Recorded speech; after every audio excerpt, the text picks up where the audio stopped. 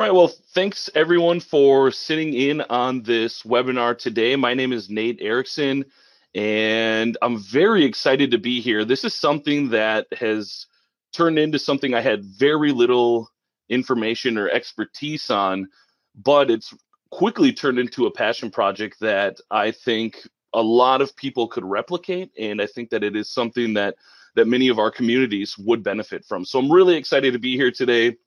Um, my working background, I've kind of done a little bit of everything. I went from college to being a butcher to being a radio guy to working working for a college, then to the Salvation Army, and there are some Salvation Army things in here, and that's really my tie to AHA process and getting ahead.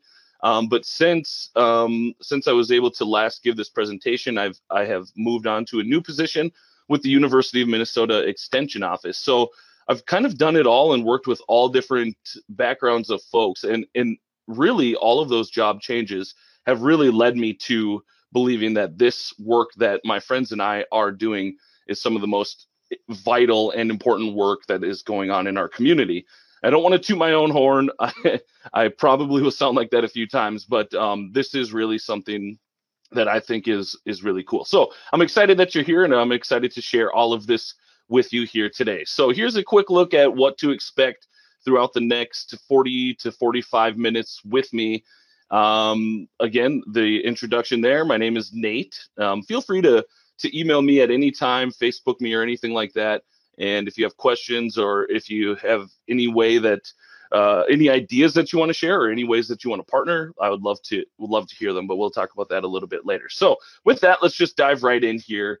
And before I can share with you exactly what our project is called, or what my project is all about, I want to give you a little bit of a background of what our region and what our area looks like here in Western, well, I guess it would be West Central Minnesota. I'm from a town called Wilmer. So if you want to throw that up on your Google machine, go ahead.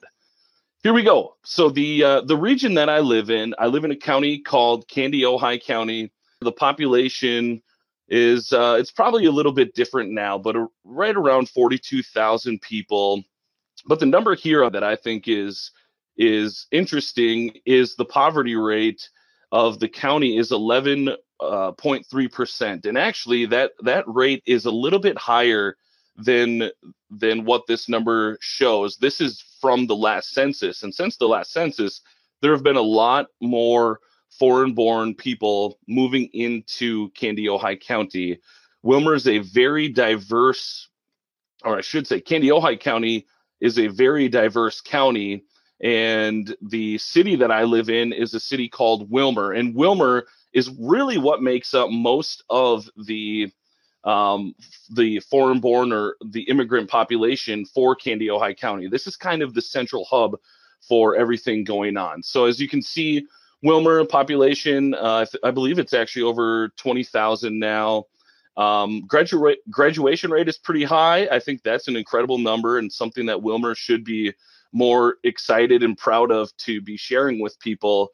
But again, you take a look at that poverty rate down there at the bottom, and the poverty rate here in Wilmer is between 17.3%, and I've seen some numbers of up to 20%. So it's not a great stat to have when your county is it finds itself at 11% population, the population in poverty, and then you go over here and look that Wilmer makes up about 20% of that. That's a pretty staggering number. So Wilmer has its share of problems. Overall, I think Wilmer is a really great, accepting community, but it does have its share of problems. And one of those things that my friends and I have started to focus in on is that Wilmer finds itself in a food desert. So it's parts of the country that are vapid in fresh fruit, vegetables, and other healthful whole foods, usually found in impoverished areas. So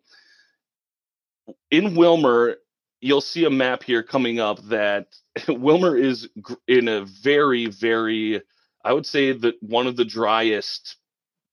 It's a super dry city when it comes to food deserts, as there are not a lot of places that you can find fresh fruits and vegetables that are located within range of your home. So it's interesting to think about this because Wilmer and Ojai County fall in central Minnesota, and we're kind of like the cutoff line from heavy agricultural country. So there are a lot of producers to the west of us, but most of those producers are now more it's more market beef, and the dairy industry is starting to die out a little bit here. So it's really all of these mass companies that are kind of taking over the food industry to the west. So there's not much local food going on or being grown agriculturally out here in Ojai County or to the west. So if you take a look here at the map, the entire United States, you can see all of that purple there would tell you that you're living in a food desert. So find yourself on the map there, and it's there's a chance that you are experiencing something like a food desert in your community, and if not in your community, it's probably right next door, or there are parts of your community that would be experiencing a food desert, which is what Wilmer is experiencing. Here's some more information about food deserts. 15.6 million, or 12% of households, were food insecure in 2016, and that's throughout the entire United States. 4.9 million households were designated as having very low food security. Security. Very low food security means that a family is eating a reduced amount of food, or eating patterns are disrupted on a regular basis. So most of you in here might have a little bit of a background. Hopefully you have a little background with the AHA process and getting ahead, and the other curriculum that AHA process offers. But if you don't know, a lot of folks, that would be due to the poverty that they are experiencing in their communities. You can read the rest of that, and that is just some heavy data that we think is very important for people just to get an idea of, because really, as with most things, if you don't see it, you don't know that it's happening. So moving on here, taking a look at myself specifically, taking more closer look at Minnesota, you'll see the two different color distinctions on these maps. On the left side, you'll see the low access portion, and on the right side, you'll see it's low access and low income. So the pink on the left-hand side is the same pink on the right map, and then the low access is the light purple color there. So when we're talking about low access, that means you're having to travel to get to a grocery store. You're not able to easily access food to be able to get it to your family. And I'm not sure if the definition pops up here again later, but the definition that we operate under as MNyou, and it's actually offered by the USDA, is that in general, you're considered to be low access if you have to travel over 1 mile to get to a grocery store in an urban setting. And I want to say it's like 20 miles if it's in a more, if you're outside of town or you're living in the country. So the definitions are a little bit different here. The one that we focus on is the urban in town definition. So let's take a look here at Wilmer specifically. And the data here is or the maps here are pretty interesting. On the left-hand side, this time you'll see the low income and the low access. And on the right side, you'll see low access. So the majority of Wilmer, you'll see, especially on the right-hand side, and maybe I can put my mouse here to show you that right here, this is a highway called Highway 12. And the highway here, Highway 12, it's just a pass-through highway. So it's highly trafficked. People are just coming through the city, and it's actually on the northern side of the town. On this part of town, this is where the majority of things are happening. So this is where all of the grocery stores are. There's nothing out here. This is where I work now at the county building. There is an old mental health hospital here that is now a technology campus, and there are a couple of mobile home parks and a trailer park out here as well. So down here, this is the town center where like Target, Walmart, Cashwise, Cub Foods, this is where everybody is. This is where the action's happening. So you'll see on this map then where the low income and low access, as I mentioned, there are trailer parks, mobile home courts. There are people living out here. It's more residential, whereas this is where it all is. So a large portion of our population is living out here and having to travel into town to get to the food that they need for their families. So it's a really weird setup here. And I know that on this side of town, and I'm not a lifelong Wilmer resident, but from the grumblings that I've heard, because we've had some kickback about whether or not Wilmer is actually a food desert, people don't want to admit it, but the data shows it is. But I have heard that there have been a number of grocery stores that were out here in the past. So back in the 60s and 70s, there were grocery stores out here.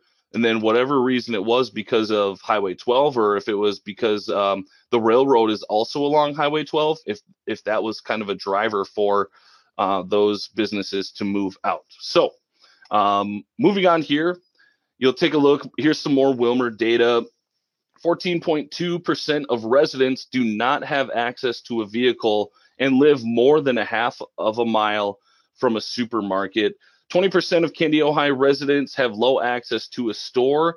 And it's just the reality, really, of living in rural Minnesota. There are a lot of cities along all of these main highways and these long corridors. However, a lot of these cities are really, really small and don't have their own grocery store. So you are looking at traveling 15, 20, 25 miles to get to a grocery store in some instances.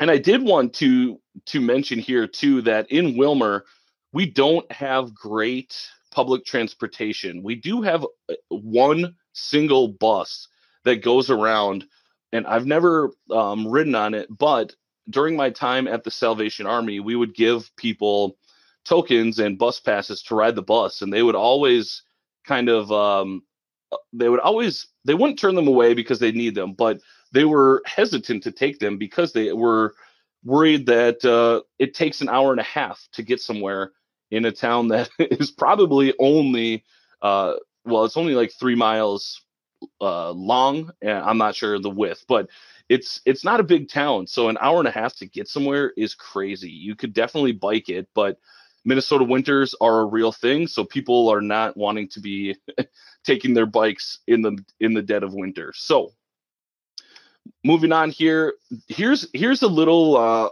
reality of what it is, the distance to some grocery stores in town. So all of these apartments here, or you'll see the college at the bottom, these are the heavily lived areas for folks in the Wilmer community. So you'll see that some people have to travel almost 4 miles to get to Walmart. And I used Walmart because Walmart is generally where everyone shops here in Wilmer, because they have a little bit of everything. It's assumed that their prices are lower, although there have been studies done that the other grocery stores in our area are similarly priced as well. But that is where pretty much everybody shops. That's where a lot of the folks in town that are experiencing low income and low access, that's also where they work. So they go back to work to get their food. And the college too, that's a staggering thing. There's very little student housing in Wilmer, so the students are kind of dispersed throughout the community. And but if they are out on the college campus, it's a 5-mile hike to get to a grocery store. So the college has really been proactive lately about offering free meals for their students and trying to lower their prices with their catering company that they work with right on site. So that just gives you an idea of how far it is for people in our community to get to a grocery store. And the next thing I wanted to talk a little bit about what Wilmer actually is something called a food swamp. And it is exactly what it sounds like. something that is made up of food that is not generally great for you and doesn't offer a lot of healthy options for people to eat at an affordable price. So this is just these are all the restaurants that you would see driving down First Street, the main street here in Wilmer. We have it all, and I think I missed a couple here as well. We have an Arby's, which is my favorite.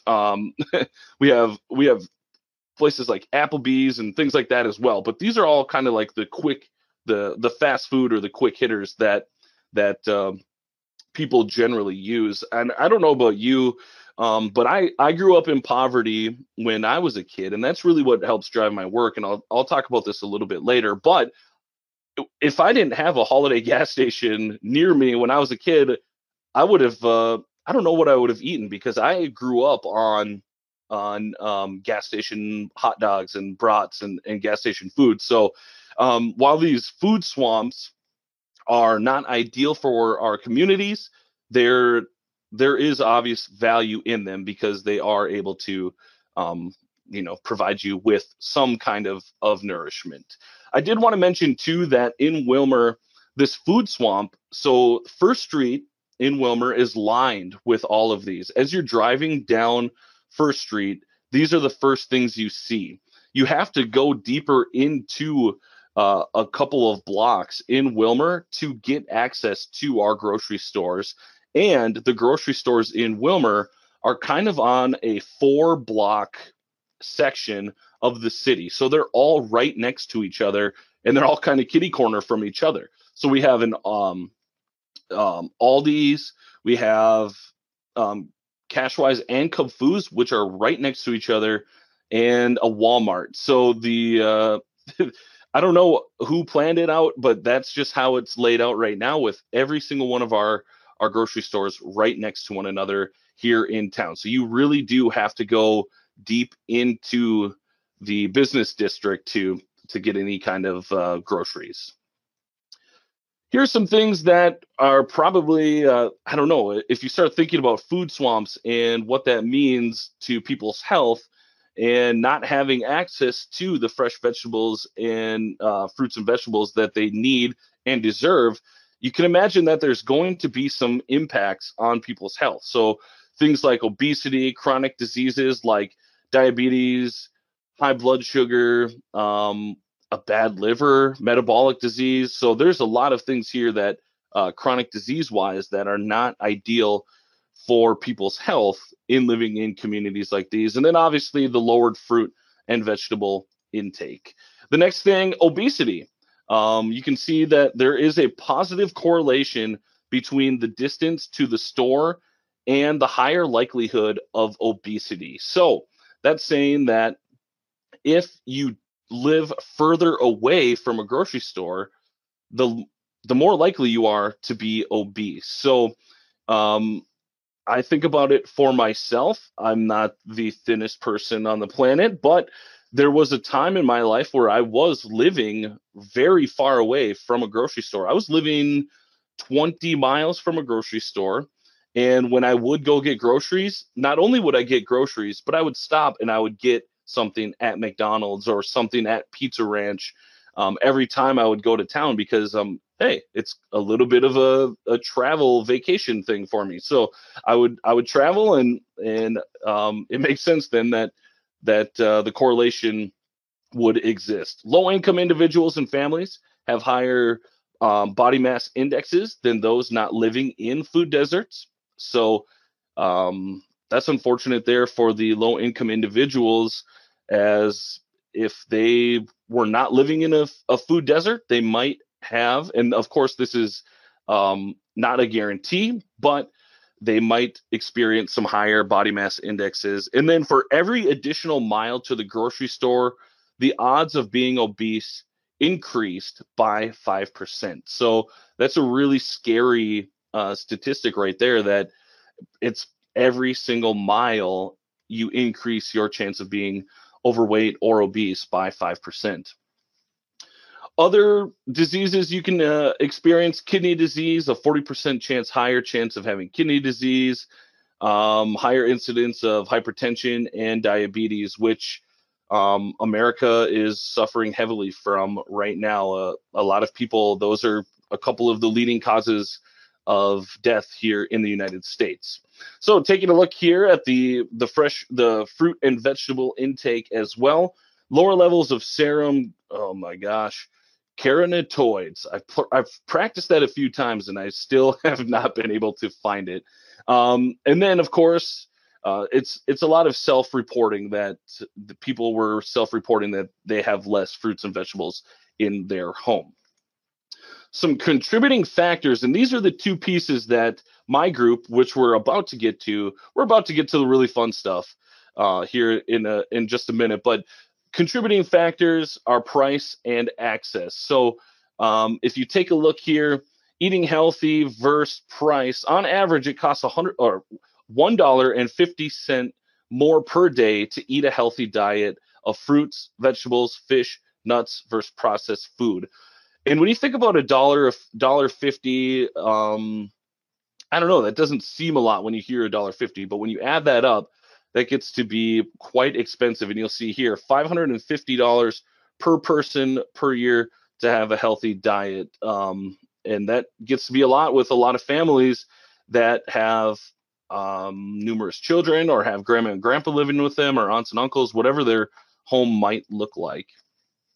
Taking a look here at what a meal at Burger King costs, you can go there, and I know that their prices have changed in McDonald's. Everybody's prices have changed a little bit, and I know things are getting more expensive, but the traditional dollar menu items, you can see a hamburger, $1, chicken nuggets, $1.19, and then I think one of the worst things that you can get on the menu, but it's my favorite, the fountain drink for $1.29. That's where all of the sugar and carbs are loaded up in. So taking a look here at some price, lower priced grocery stores market and display more unhealthy food than higher priced grocery stores. A correlation between obesity and price at the grocery store, and higher the price in a grocery store, the lower the incidence of obesity in those shoppers. So when you think about the stores that you go into, and you think about what's on the end caps, and the end caps are just the ends of the aisle when you're walking by. And I'll use Walmart for example. When you walk into a Walmart and you're walking down the aisle looking for which aisle you need to get into to find, let's say, bread, you have to walk by a whole bunch of junk food before you get into that actual aisle, because that is what is being marketed to you on those end caps. And of course, they have it's not all junk food. There are different things on them, but you see heavily in those aisles, cookies, crackers, soda, all those things that might catch your kids' attention as you're taking them down the aisle. Access, the other part here, the correlation between the distance to a grocery store and obesity, that's really the key takeaway here. I think that's really what we want to really hit home with, is that for every additional mile to the grocery store, the odds of being obese increased by 5%. So to me, that's really scary. I hope for you it's scary as well, and that hopefully we can start making some changes to help people not have to experience that or go down that route. And we're about to get to all of that. And I wanted to throw this in here before talking about our actual program, because I think it's vital. And as we're going through, you will be able to see examples of all of these things. If you think back to Getting Ahead or jumping back into a Getting Ahead workbook, resources, all of the resources are interconnected. So everything that we do in our program, we can see examples of all of these things. And they all kind of build off one another. So as we go through, I'm not going to talk about all of them, but you'll be able to see where all of these might be able to cross into one another, because we intentionally sat down and tried to include all of these 11 resources from Getting Ahead into our program. And then there's a couple of pictures of some of the kids that we work with, and yeah, these kids are lucky enough to be standing right in front of a huge pile of compost. But it's, if you know what compost is, it's not something you want to be smelling or standing around. So here we go. What is MNyou? And I was just thinking about this as I was going through those earlier slides. And I always like to tell people that those early slides, those are for my partner, Ben. My partner, Ben, he went to college. He's a social worker. He's working on getting his master's in social work. So this was a huge part of his work as an undergrad, trying to figure out what food deserts are, how to address food deserts, and how to make life better for everyone in the community. So I like to say he likes to do all of the boring things, and I have to include those things. This is for me. This is where I come in. This is where I really thrive. So MNyou is a really great program, and I think the best way to tell you about it is to share a video with you that we were lucky enough to have offered to be created for us by our local PBS station here in Minnesota. It's actually based out of a town called Appleton, Minnesota. And we were lucky enough that they offered to do a video for us. And so this is really the best way to give you an introduction into what MNyou is.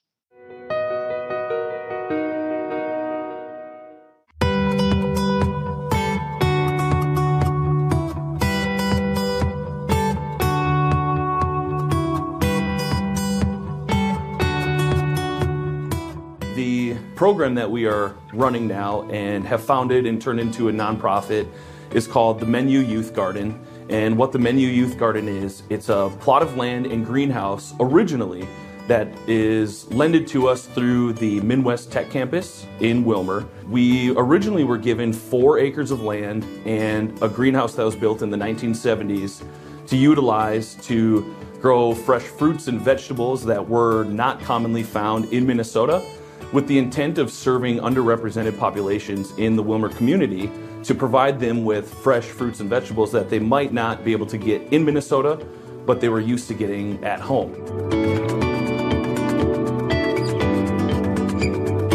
The overall goal is to provide youth in the community with some jobs and to give them an opportunity to do some work that might be a little more artistic or help them work with their hands a little bit more. Instead of sitting in the house playing with their phones or looking at a screen, they get outside, get involved in the dirt, and start to produce for the family members in their household, and then also provide for themselves and hopefully give a little knowledge about eating healthy, making sure that they live healthy, sustainable lives, and then give them some entrepreneurial experience as well.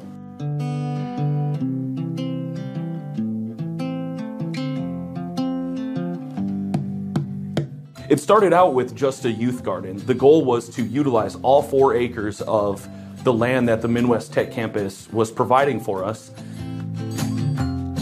Myself, Ben Larson, and Abdoueli Youssef, we quickly found out that because none of us know anything about gardening, we were in some trouble. So we had to downsize early, and we ended up using 1 acre of land and then putting the greenhouse to use.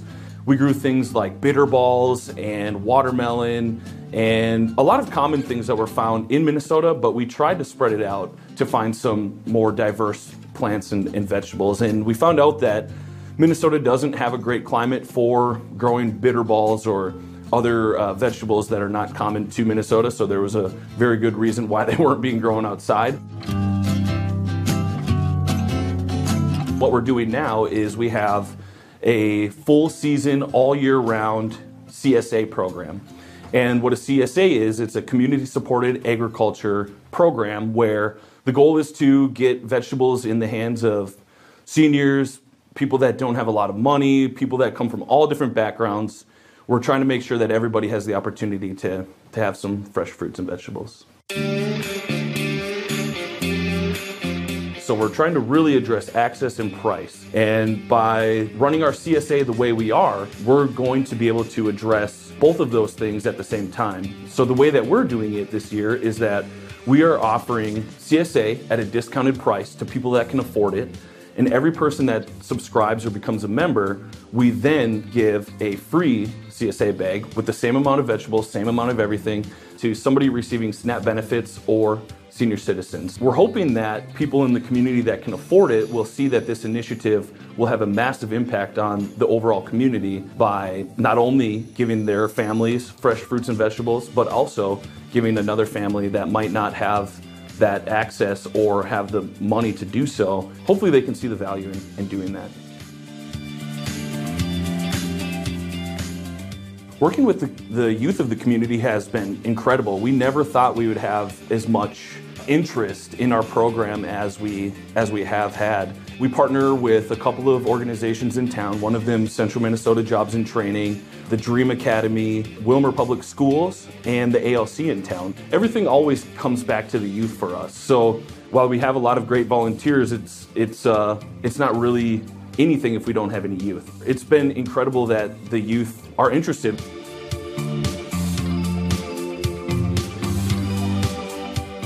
The journey that this has taken my life on is a journey that I honestly never thought I would ever be doing. I have no experience, or I had no experience with gardening, really anything with agriculture before starting this program. But my passion is to enrich the lives of youth and help make sure that people that are underrepresented in our communities have the same opportunities that I had growing up.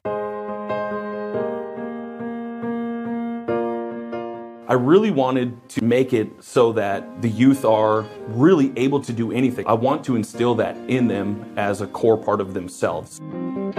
It really has taken me on a journey that I never expected. I went from being a butcher to a radio guy to now I'm working in my free time in a garden setting, in a greenhouse. This couldn't have impacted my life any more than it has, or any more positively than it already has. Like, this is the greatest experience that I've ever had. The youth are incredible. The Wilmer community overall is such a giving, caring community. They've embraced us with open arms, and they really have just let us run wild with whatever we come up with next.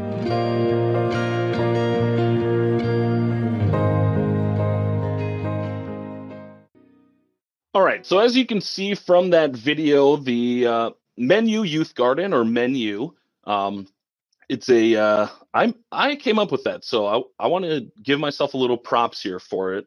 We live in Minnesota, and we are trying to change what people put on their family's dinner menu. So we tried to make it a play on the words there. So MNyou is a plot of land and greenhouse that grows exotic fruits and vegetables not commonly found in Minnesota.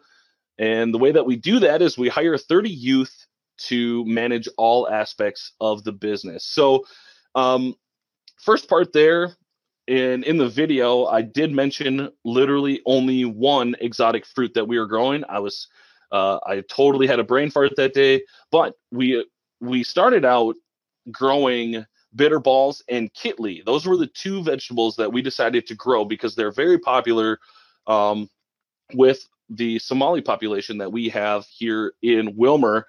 A lot of folks were talking about them, but as soon as we started growing them, it turned out that they didn't actually want them or wanted to use them. So we grew all of these very expensive seeds, and we had way too many, and they all kind of went to waste. So it was a bummer there, but we learned a quick lesson on including other voices and trying to make sure that we're growing what people want. So again, it's a plot of land and greenhouse that was actually just given to us to utilize it's right to the north side of town.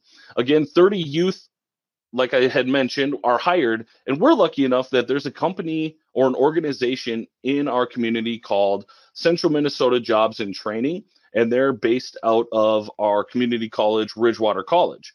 And what they do is they come in and they actually work with organizations like ours to hire youth who are underserved or are experiencing some form of hardship. So most of the kids that we work with fit the definition by being from by being low income or by being an immigrant in the Wilmer community. So we've been able to utilize that organization, and they pay the youth wages, and they're able to cover 30 youth's wages. So it was really an incredible start for our program. The youth that we work with are age 15 to 24, and our goal is to make it a more well-rounded program so that kids aren't just coming, picking weeds or planting vegetables or planting plants and taking care of them. The goal for us is to have them interact with local business owners that, well, for the Somali population that we work with, we want them to be exposed to business owners that look and sound just like them so that they're able to build that kind of entrepreneurial spirit within themselves. And then we also wanted to show that, hey, look, we know that Wilmer is in rural Minnesota, and as you go further west, this is kind of it. But we want to let people know that there are opportunities in our own community for job opportunities. So we really wanted to instill that value in the kids that, hey, you don't have to leave the community to do the things that you would like to do. And then we set up weekly classroom and education meetups and monthly speakers. So those speakers are those business people that we were talking about. They were local extension educators coming in and talking about how to prepare meals. And then there were myself, Ben, and then Abdulweli, who you see here in the pictures here on this slide. Here's some pictures of the kids in action. Here's an example of this is someone they refer to. They were referring to her as like Grandma Nancy. She was just like, she's an incredible woman. She's the reason that we've made it as far as we have with this program. We came in not knowing anything about gardening or vegetables or how to do any of it. And she really lit the fire in us to learn these things. And also, she was a great teacher. Here you can see one of our monthly meetups where we were getting together. We were enjoying some food together and getting to know one another, because that was another part that we thought was important, was to build some kind of social capital amongst the youth so that it doesn't feel as much like an us versus them type feeling. So we wanted to build that social capital within our group so that they would feel more confident and comfortable building social capital in the community at large. And on this side, you can see all of our kids here transplanting some of our vegetables. I can't tell what those are, but I assume they're tomatoes because we planted way, way too many in our first year. Here's some of the successes from our first year as MNyou. The vegetables grew. We had incredible youth involvement. Not only did we have 30 youth working for us, but those youth, they went and told their friends, hey, you should come with me to work today. They won't care. My bosses won't care that you guys come with. So the youth were involved, and maybe even a little bit too involved, because they continued to bring more and more kids every week. So there were times when we had 40 to 45 kids working out in the garden with us. And I don't know, it was really, really fun while we were out there. We had great community support in our first year. And I don't know, I'll show you a list of all of our funders later, but we had great community support financially, but then also people just being interested in what we're doing and excited that three young guys are coming together to put together a program that would benefit our entire community. And then you can see there the funder buy-in. I'll explain it later, but in starting this program, none of us knew how to write grants, but then we started writing grants and just trying to do it. And now we feel like we are grant experts and could write professional grants, because it felt like it was almost too easy. People were so excited about our program that it made the lack of technical grant writing okay with a lot of the funders that we work with. So showing that passion, showing that drive really helped the funders buy into what we were doing. So again, this is all things that were going on in our first year. We're actually in year 3, and I'll talk to you more about year 3, what's going on here in a couple slides. But I think it's important to talk about also some of the challenges that we experienced in our first year and why we have changed to what we have today. So some of the challenges: delayed gratification. You plant a seed, you got to wait for it all summer long, or wait until the fall to see any kind of vegetables growing. So the kids, delayed gratification, that was really hard to get the kids to keep that buy-in and stay excited all summer long. The market schedule was hard too. We really wanted to be a part of the farmers markets because we wanted kids to run a farmers market booth so that they would be able to get exposure to people in the community, other vegetable or business owners that were at the market as well. But the markets were start at 6:30 in the morning on a Saturday morning, and that's not what kids want to be doing during the summer. So that was really, really hard for us to figure out and get kids motivated to go. Then they also have one on Wednesdays that starts at noon. So that one was a little more realistic. Obviously, the garden upkeep, where the weeding and taking care of everything was got to be a problem after a while.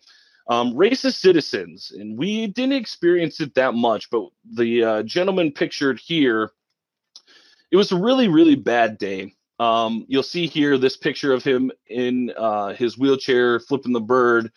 That day was was one of the worst days, and actually completely changed the path that we were going on. We were at the market on a Saturday morning, and we had two Somali youth working the booth, and Abdweli, one of our co-founders, was there as well. They were all working the booth, and they had said that everything had been going well. Ben and I were out of town. We were, I don't know what we were doing, but we just were out of town, not close. We got a phone call at around 10 a.m. that somebody had just come by our booth and came by the booth and threw a frozen pig's foot onto our vegetable table, and it came in contact with all of our vegetables, and he was throwing out profanities about the Prophet Muhammad, and he just drove off on his electric wheelchair, and nobody knew what to do. Everybody was kind of in a panic. Luckily, nobody reacted violently or in a bad way or in a negative way. Abdweli handled it incredibly well, but that was one of the most disgusting things and disgusting acts to this day that I have ever been had to think about or had to deal with, and I cannot imagine what it was like for our youth being there that day as well. So we had to deal with some of that. And we decided on that day that we would never, ever, ever again let our kids be exposed to something like this. And we'll get into that here in a little bit. But sustainability, that was another piece. We were just growing vegetables to sell at the market. You don't really make a lot of money at the market unless you're able to sell out every single week, which we got close to doing because we were growing some different things like ghost peppers, which people really, really like, heirloom tomatoes, and things like that. So sustainability, that became an issue for us, and we didn't want to, we like what we're doing, so we didn't want to see this program fall through. Here's some of the outcomes that we had from year one. We believe that we have a stronger entrepreneurial base because we have a lot of kids that were constantly think of different ways to do something or different businesses that they could start for themselves. And then we created jobs for underrepresented youth in our community. We authentically represent the diversity of the community by creating those jobs for the underrepresented youth. Because of what we were doing, the community had better access to fresh veggies. Whatever we didn't sell, we sent home with the kids. So the kids were able to take all the vegetables home and give them to their families. And we grew a lot. So they got it. We dropped it off with a few other places in town just to give it out for free. We're not doing this for the money. We're doing this to better our community. So we thought that the community had better access to fresh veggies, and then we empowered youth to explore different collegiate programs. And that's an interesting story here because we actually had two kids that went off to college, and one of them was going to get a degree in art, and then another, he didn't really know what he wanted to do, but they both went to school, got halfway through their semester, and then decided, because of the work that they were doing with us and how much they enjoyed it, they both switched their majors to become environmental scientists. So they're both working on their degrees still to this day, and it's just it was incredible that we were able to have that big of an impact on some of the kids that early on in the program that we were doing. So myself, Abdweli, and Ben, we all got together and we talked about all of the things that happened in year 1 and 2 and how we wanted to make sure that none of the bad things happened again, and how we could make this program even better and increase the reach to connect with more people as well. So what we came up with was a CSA program. And if you don't know what a CSA program, it's a community supported agriculture program where it gives people direct access to quality fresh produce grown locally. And so what that means is that you'll see here how the supermarket works, how the farmer's market works, and then how a local CSA works. So we literally grow vegetables, put them in a box, and then get them to you and your family. CSAs generally cost between $450, $600. We've seen some that are like $800. It all kind of depends on what they have and where they are, I guess, to what they are charging. And they usually include between 7 and 10 types of vegetables. So that's just what a CSA is in general. When it comes to the MNyou CSA program, what we decided to come up with is something called the Buy One, Give One CSA initiative, where if you think of the program like Tom's Shoes, where when you buy a pair of shoes, they donate some shoes to a kid in a different country. That's the same idea that we have here. However, we want to benefit the people that are living directly in our community. So what we did was we reached out to individuals to become subscribers, where they would purchase their share. And in the first year, their shares cost $625. That's a full share, which they receive for 18 to 20 weeks. And with every subscriber purchase that we had, we gave a box for free to somebody in the community that was experiencing low access and low income. And we also worked with our local healthcare provider to accomplish this, Caris Health. They were able to come up with folks that were also experiencing some health issues. So we worked a lot with their folks that are involved in, they have some programming for cardiac patients, their diabetic patients.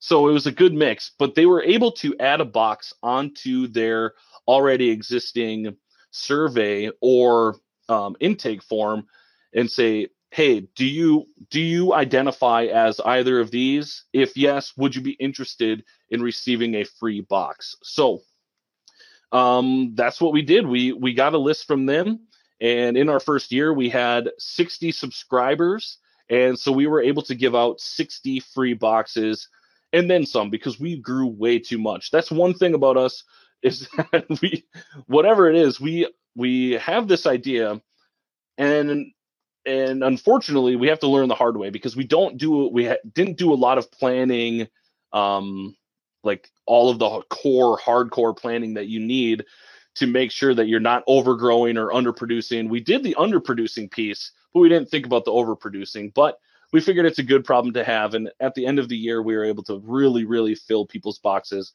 with some fresh produce. So you see here those final bullets, people that we serve, people that are receiving SNAP benefits, senior citizens. And then I did forget to mention that one of the main things that we wanted to do was remove that access barrier.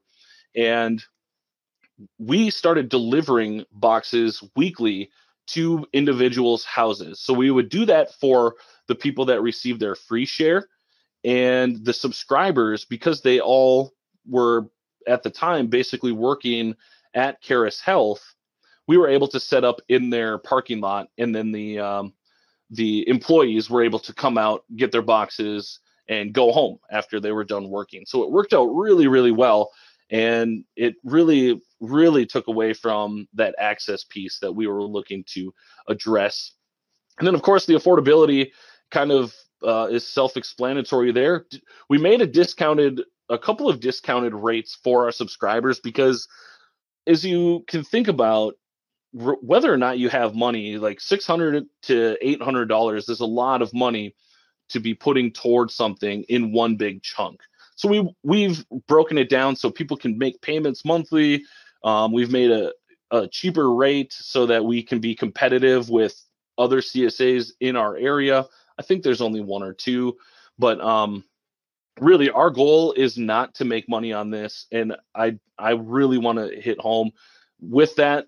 We care about sustainability, but this is our passion project. We don't care if we get paid. We want kids to have opportunities to keep working, and we want to strengthen the community by creating some of these, like helping as much as we can with people to have enough food for their families. So moving on here, just a few slides left. The funders, here's all of our funders, or I should say the majority of our funders for our youth garden. And if you have these programs in your community, definitely reach out to them, whether or not you're doing a youth garden or something like it. If you're doing anything with kids, that's really what funders like to see. So please use this list, even if you are in Minnesota, or if you're in Wilmer watching this and you want to start dipping into the same pot, please do it. These are not secret, and they are that's what they're there for. So please use them. And then our partners and friends, we can't say enough about all of our partners and friends. The one at the bottom there I really wanted to talk about here the last few minutes is that the Salvation Army is where I became a Getting Ahead facilitator. And so I've been a Getting Ahead facilitator for 3 years. And in my first year, I saw these direct connections between Getting Ahead and what Abdweli, Ben, and myself were talking about. So we were able to really, while I was at work, not only was I doing the work and connecting with folks through Getting Ahead, but I was learning a lot from Getting Ahead myself, and then taking these lessons that I learned and was able to incorporate them into our programming. So the Salvation Army is a huge partner for us, and we continue to work with them here on this day. So it was actually someone by the name of Captain Linda Faye Jones who gave me the opportunity to work with the Salvation Army and really make this Getting Ahead program into something special here in Wilmer. And I know she's also a facilitator. So Captain, if you're listening, thanks for checking it out. So here's some next steps on these webinars. You never know, and I'm not saying these specific AHA process webinars, but in any meeting or in any webinar, you never really know what to do afterward. So I wanted to throw out just a few things on how you can make a difference here by taking action. And the biggest part is where you spend your money. If you are able to support CSA programs like MNyou or others in your community, they're doing some really incredible work and trying to keep it local. I'm a big believer in keeping and shopping and buying everything local if possible. So you can see, know what you buy. The average meal travels 1,500 miles from farm to the supermarket. And this is a little bit of a side note, but it is something that MNyou is working on next, is that in the Wilmer community, we have a large population of Somali individuals, and most everyone that we've talked to love goat meat. And it is challenging to get fresh goat meat in our community. So right now, Abdweli actually owns his own little grocery store in downtown Wilmer, and the goat meat that he is getting right now comes from Egypt. So it's not easy, and it's not like you can go run out to the farm, have somebody or buy some goats, take them to the slaughterhouse and get them taken care of. That sounds so bad, but you know what I'm trying to get at here, is that it's not like you can just run down to the farm, get these animals, and then have fresh meat to sell the next day. Right now, the way things are set up is that the meat is coming from Egypt. So it doesn't seem fair.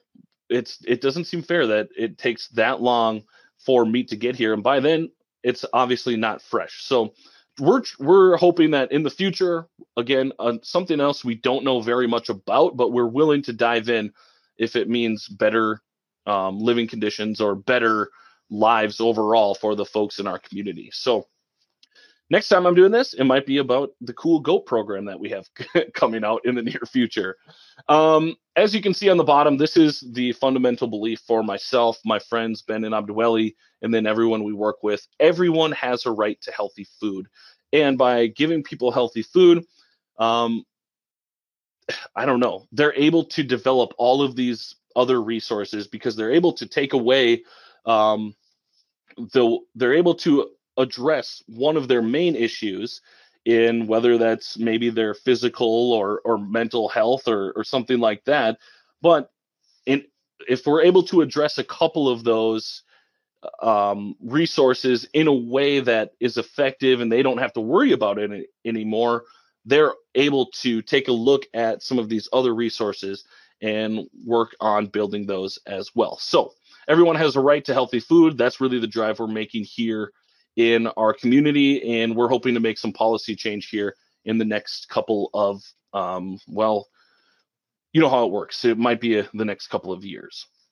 The final slide here, or I should say second to final slide, questions. I know you can't ask me any right now, but if you would like to reach out to me, if you have any questions, here's how you can do it. You can go and send us an email at mnyouyouth@gmail.com. You can look us up on Facebook, and we're trying to be better about using social media. None of us, this is all of our part-time jobs. We all have full-time jobs on the side. So we take to Facebook when we can. We all have it on our phones though, so we'll get a notification if you send anything to us. And then on Instagram, that's definitely the one we're worst at. So I would recommend email or Facebook. And then if you want to email to and want to have a phone conversation or a Google Hangout, I'd love to chat with you as well. So with that, my name again is Nate Erickson. It's been lovely to be here with you all, and I hope that hearing this idea will will spark some inspiration in you to see that if three guys with no background or really no background in gardening or vegetables or food production, if three of us can do it, you can do it. So please, I'm excited. Share your ideas with me. I would love to partner in any way that we possibly can. Thanks.